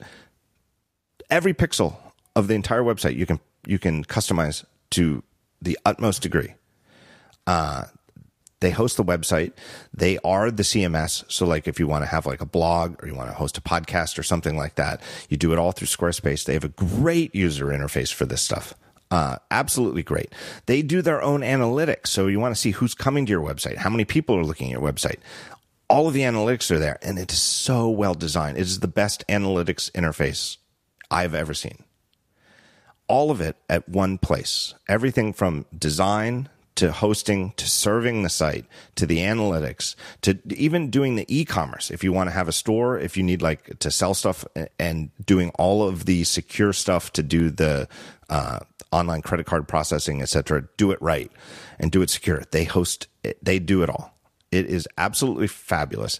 And they have truly award-winning technical support 24 hours a day. You can get them on the phone right away, and if you do have questions, they'll tell you what to do. It is absolutely amazing. So the next time you or anybody you know who comes to you because you're a nerd and they come to you like, hey, I need a website. What should I do? Send them to Squarespace. And if you go to squarespace.com/talkshow, squarespace.com/talkshow, when you decide to pay, use that code talkshow and you will save 10% off your first purchase. And that includes, you can pay for a year in advance. So you can save 10% on an entire year by using that code talkshow at squarespace.com/talkshow. I do think that, so going back to the the camera to me defines the iPhone XS in terms of where it is versus the competition and on the Android side of the fence, and where it is versus previous iPhones. It's to me, and that I literally wrote my entire review about the camera. I didn't even mention anything else. Yeah, I mean, like we were talking about how much faster the processor is. Yep. Apple put Lisa Jackson on stage during a keynote, and they're like, we want these products to last for a long time. And sort of a question I ask them every year is, well, hey, the GPU in the A11 was 30% faster than the GPU in the A10. Like, is that maxed out? You running that thing red hot all the time? And I'm like, no. I think of that as headroom. Like that, they're building these processors to last for a long time. Yep. And they're able to put iOS 12 on 5-year-old devices and make them perform better. So that, like, just the amount of credit Apple gets for that, I think, is out of whack. Like, that's one of the best things they do. And their lead in smartphone processors is so out of control that I don't think we stop to like consider it enough, right? Yeah. So are you going to notice a difference did you notice that 10S, outside of like an AR demo that uses Neural Engine, did you notice it's much faster than the 10? Nope. Right. It's like the 10 is great. Nope. So like, what is the true, and like, did you notice it has gigabit LTE? Like, no, because I did some speed tests, and apparently there is no gigabit LTE, or at least on Verizon here in Philadelphia. So I don't know where I have to go to try it, but because I asked, one city with T-Mobile. I asked because one of the it's so minor, and I don't mind, but one of the things that I dislike about the 10S compared to the 10 is that the antenna bands on the stainless steel frame are asymmetrical. Yeah. Whereas the 10 was perfectly symmetrical. And the part that really bothers me aren't the antenna lines. It's the speaker grills on the bottom of the phone where there's only 3 holes on the left and 6 holes on the right, as opposed to 6 and 6 like it was before. And it's because there's no room for the extra holes because of the new speaker line. Or antenna line. And I asked, and I thought maybe that was about the dual SIM thing, that they had to have different antennas for the 2 SIMs, but they said no, it was all about this thing about the it's the gigabit LTE. Yeah. So that's great. I would love to have gigabit LTE. Verizon, please roll it out in Philadelphia, but apparently it's not here yet because I didn't get any better LTE and Verizon is very good in Philadelphia. I get very good LTE service, but it's not better than the iPhone 10. This is totally tangential, but there's just like growing like discontent in sort of the wireless policy world that there are actually no good maps of coverage in the United States. I believe that. Everyone is lying. So like policymakers can't be like, hey, we need to like spend more money in Kansas to put more coverage here, right? Because they don't actually know. And like I just Googled where is gigabit LTE and like, no one knows. I did the same thing. I was like, I did a speed test to see if it was here, and it wasn't. And I was like, well, is there anywhere nearby where I can test it? And I was like, there's like nothing. Nobody knows. It's all, Yeah, but it's that stuff. Like these are incremental. The phone will last longer. 5 years from now, maybe right. Verizon will have gigabit LTE in Philly, and your phone will be better. But compared to the 10, it's the same. And like, so yeah, it's down to that camera. Yeah. Did you notice that photos taken with the camera have 60% greater dynamic range on the 10S screen? No. Like people ask me about it. I'm like, I don't. I'm a picky asshole with this shit, and I can't see it. I don't see that either. Well, and so, it brings me to me the elephant in the room of this whole thing is the iPhone XR. Yeah. And they don't Apple to in my personal experience, Apple never seeds review units more than like 10 days before they ship. That's just everything I've ever gotten from them is always, I've never gotten anything further in advance. So for example, famously last year when the flagship one, the iPhone 10 was the one that was delayed and wasn't going to ship immediately after the event in September. Everybody, we got the iPhone 8s to review and everybody was like, what? I don't want the iPhone 8. I want the iPhone. I want the 10. I'm so excited for the 10. Why are you giving me this thing that I'm not excited about? And to my knowledge, and I'd be shocked if anybody has one. Nobody has an iPhone XR review unit, and the reviews, I'm guessing, will happen exactly on the same schedule. Like if I'm guessing we'll get them. I think it ships on the 26th, and pre-orders are the 19th in October. So I'm guessing that anybody who gets an iPhone XR review unit will get it sometime early in the week of the night, that the Friday ends on the 19th. So probably like, I don't know, Monday or Tuesday of that week, we'll get review units, and the embargo will be 3 or 4 days before they ship on the 26th. Because that's just, their schedule is almost in stone. Yeah.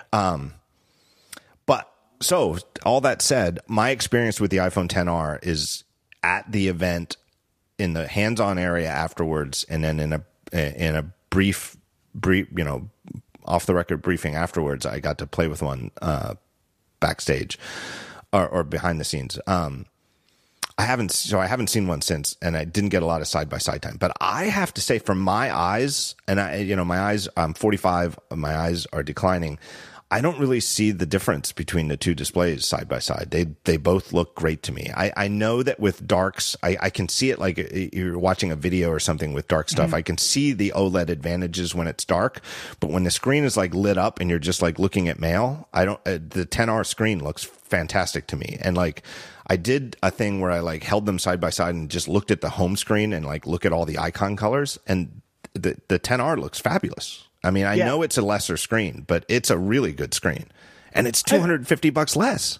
Yeah, I think lesser is a really interesting frame for that, right? Like, LCDs are way better on some metrics than OLED, right? And OLED is way better on some metrics than others. So for years, I would publish iPhone reviews of the LCD models of the 8 Plus or the 7 or whatever, and I would say the iPhone has the best display in the market, right? Right. And all the Android fanboys in the world would like scream at me that like Samsung's OLEDs, if you look at them long enough, are so bright they'll like burn your eyes out the back of your skull. And some of that's true, and like the black, like all that stuff is true. But Apple has always had, their LCDs have always been the most accurate. Yes. They've always been the most pleasing to look at. They do the best sort of aliasing tricks that anybody does. And so if you remember last year with the 10, the question was, can Apple make an OLED that looks as good as their LCD, that isn't as crazy with colors and saturation? I think they accomplished it.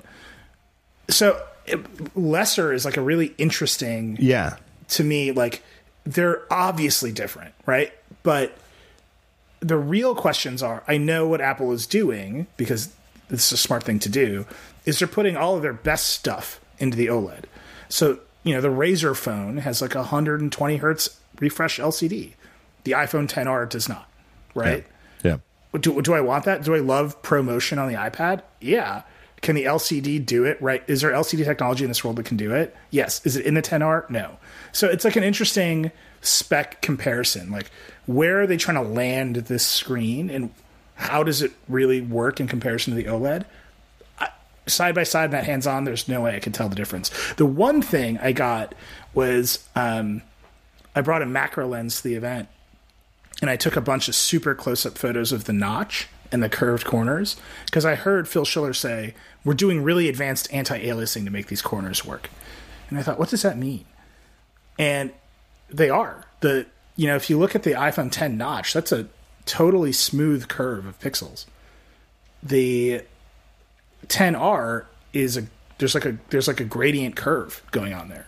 It's super interesting to me. I'm very curious how that works. Yeah, I am too. And it's, we can't go on at length about it because we haven't had the XR to test. But the basic thing that I'm hearing from a lot of people who read Daring Fireball is, hey, I don't really use the 2x camera on my Plus that much. Yeah. And so I'm kind of leaning towards just getting the XR. And am I missing anything? Like, it seems like it's just as good and $250 less. I think they're going to sell 1 billion of these phones.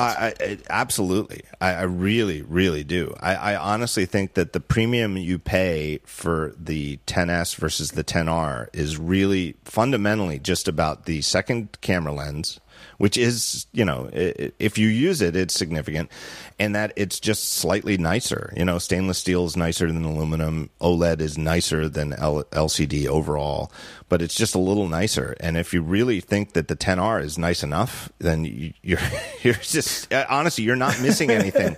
You're not missing anything. Apple isn't holding anything back. They want you to buy it if you want it. It's still a $750 phone to start. It's not, I really do feel like from the Twitter and the email feedback I've gotten from readers that they're like, what am I missing? Yeah. And it's like, you're missing nothing. Just go pre-order the XR as soon as they start taking pre-orders, because you've got the right thing going on. There's like the sort of like Verge alumni mafia in the world now. Like, Joanna she used to be a reviewer at the Verge. She's at the Journal. Lauren Good is at Wired. And like, all of us landed in the same place, which made me laugh, which was, this phone is great, but wait for us to review the XR and then we'll tell you what to do. Right. And that wasn't it wasn't coordinated. It was just like very funny because I know how everyone thinks. And we all obviously work together. So, it was just really funny because, the point of a review for us, I don't know if it's the point for you. You know, what Daring Fireball does is different. But the point for me and for Joanna and for Lauren and other people who run these big consumer pubs is to help people make purchase decisions. Yes. Right? To help people spend money. And so for us, all of us landed in the same place, which was we cannot at this moment help you make this purchase decision because we don't have all the information. And I think that's not bad for Apple. It means people are going to buy iPhones, but it does mean the 10R reviews are going to be, the scrutiny of that phone, I think, will be higher than the scrutiny of the 10S. I do too, and I it's an interesting flip year over year because last year when the 10 first came out, and the iPhone 8 and 8 Plus were great phones, and if there had been no iPhone 10 last year, they would have been fine. There would have been definitely some legitimate criticism about the fact that if there were no iPhone 10 a year ago, there would have been some legit criticism that Apple is behind the curve on getting these edge-to-edge displays. You know, that the chin and forehead look, you know, they're you know, behind. They're clearly behind. It's better not to have big chins and foreheads.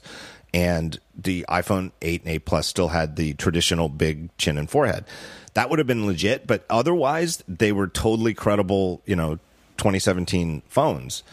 But given that the 10 existed, there was just this huge chasm in quality and interest and you know, between the iPhone 8 and 8 Plus, which were good phones, you know, they're fine. But the 10 was better in so many ways and just looked better in so many ways and was better. Whereas this year, it is the complete opposite, where I again, not in hand yet, so let's wait and see. But to me, the 10R is the new iPhone. It is the one that more people are going to buy, the one that more people should buy.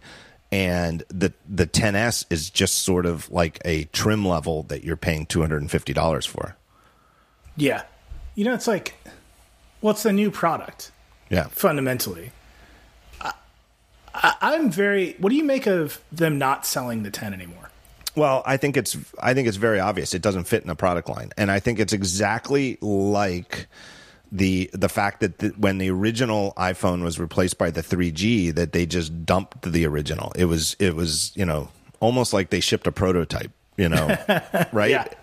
And they did the same thing with the iPhone 5, right? So we had the iPhone 5, and then when they came out with the 5S, they dumped the 5 and had the 5C, which was the phone with the 5's internals, but a different case. And it was because that case was very expensive to make. You know, like the chamfered edges along the iPhone 5 and 5S and the SE, it was not cheap to make. And, you know, the plastic of the 5C was cheaper to make.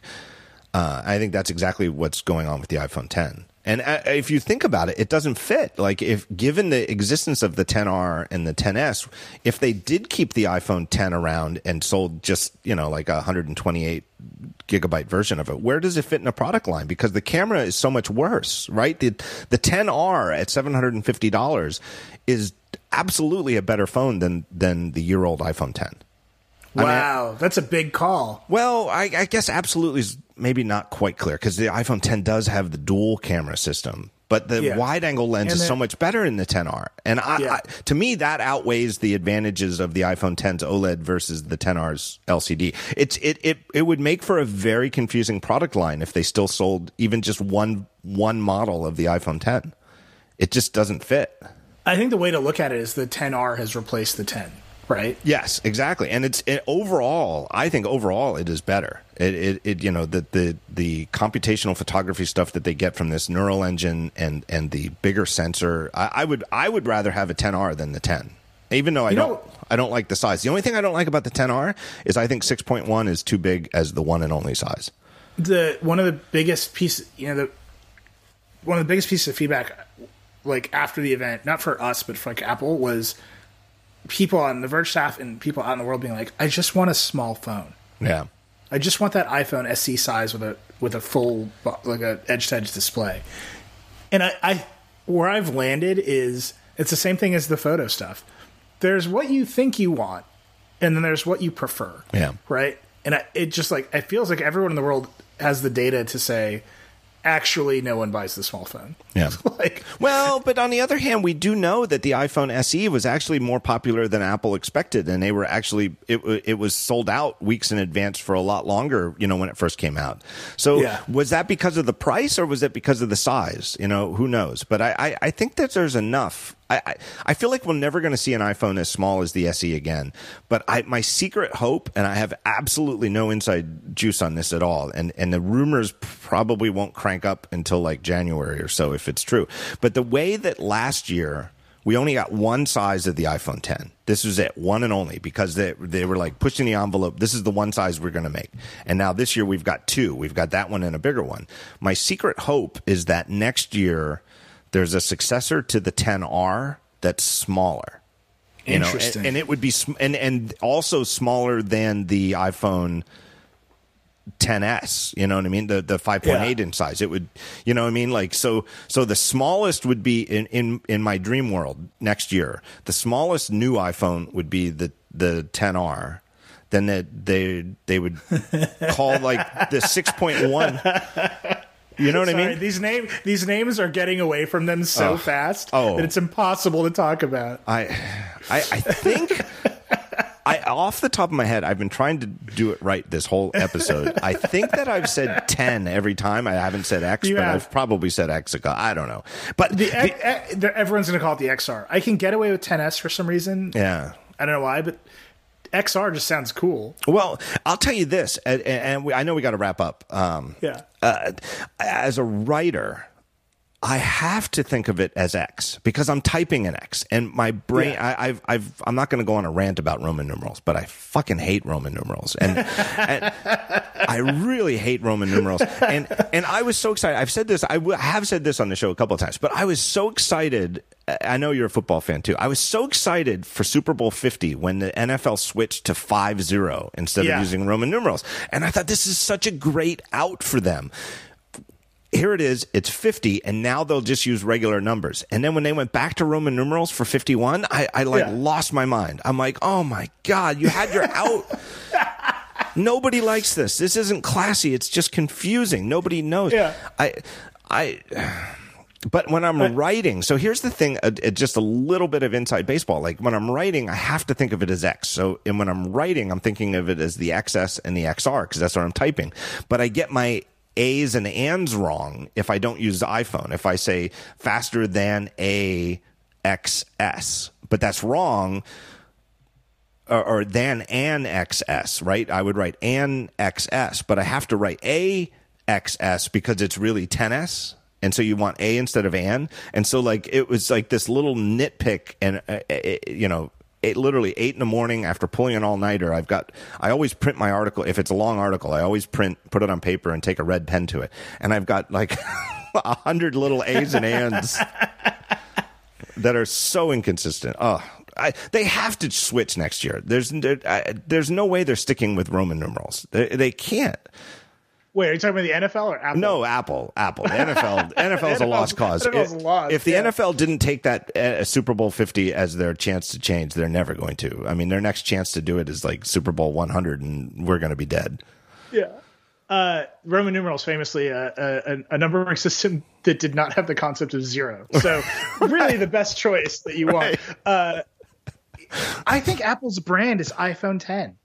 I think they're going to stick with it and drive us insane. Right. Because iPhone 10 is what they mean when they mean a edge-to-edge screen with a notch. Yeah, but then where do they go? They can't. What are they going to do? Pick new letters? Why not? Like, there's just 24 left. Like, let's see that iPhone X or iPhone K or whatever. Right. Or like I wrote in my article, like iPhone XX, the iPhone 10X. with 2 X's. Like, it would be insane.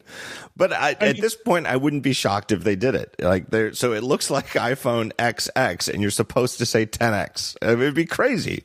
I mean, it has already happened to me that I've been talking about my kid and said Max, and somebody has thought about the phone. Like, I'm just like, it's just like a personal affront to me, but we'll get through it. All right. I'm going to call that a wrap. This has been a great show. I mean, thank you. It's so good to have you back on the show, and it was so good to have this conversation. Let me thank our sponsors. We had, let me think about this. We had Squarespace, where you go to make a website. We had Hello Pillow, where you can get a buckwheat pillow. And last but not least, we had Tres Pontas, where you can get some delicious coffee. So my thanks to them. My thanks to you, Nilay. Everybody can follow you on Twitter as Reckless. Yeah. RECKLESS. Great Twitter account. You and I always have some good back and forth there. And of course, you and all of your excellent colleagues at The Verge. Thank you so much. By the way, if you want to see some good Twitter, John and I had a great conversation about the iPhone 3GS keynote a few days ago. Oh, that was iPhone 3G, not 3GS, 3G. Right. Yes. Go watch that. It's incredible. Yeah, you know what? That's funny. It's funny you bring that up. And it was lost in the shuffle of me trying to get these reviews together, but you brought this up on Twitter. That is such a great thing. You mentioned this, and I'll put it in the show notes. It's stunning. You brought it up as sort of like the canonical, like, or not canonical, but like an unheralded Steve Jobs keynote.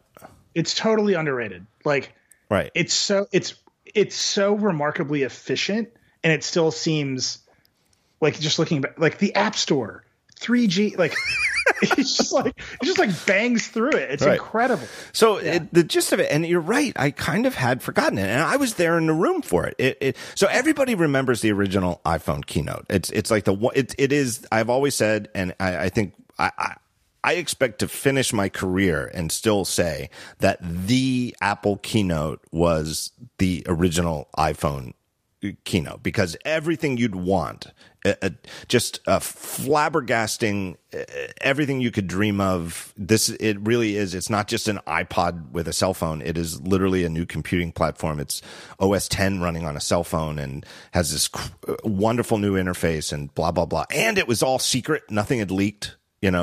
Other than the vague rumor that Apple was quote unquote going to announce a phone. That was the only thing that leaked, was that they might really be announcing a phone at Macworld. It was the keynote, because the what it looked like as hardware, what it looked like as software had all been kept under wraps. So in terms of actually having a humongous surprise, it was it.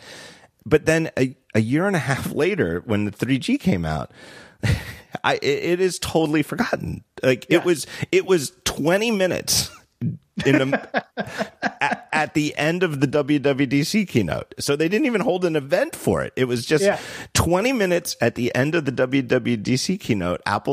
Steve Jobs unveiled the iPhone 3G, and it was it really was the iPhone that exploded. Like the original iPhone, very few of them was sold. I think they only sold like 6 million of them.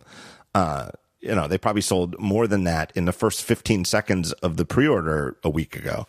The 3G keynote, I'll put it in the show notes. You got to watch it. It is 20 minutes long, and it was in the middle of a WWDC. And like you said, it is incredibly efficient. Yeah, I mean, he's like, here are all the problems. Like he says, like 56% of people think the iPhone is too expensive. Well, problem solved. Like starting price $199. Like 80% of people use Exchange, so we added enterprise support. Like he's like, here are all the problems. I solved them. Get out of here. Buy an iPhone. See you later. Yeah. Edge stay safe out there. Edge is too slow. Here's 3G. And like you said, like you called this out. You called this out on Twitter.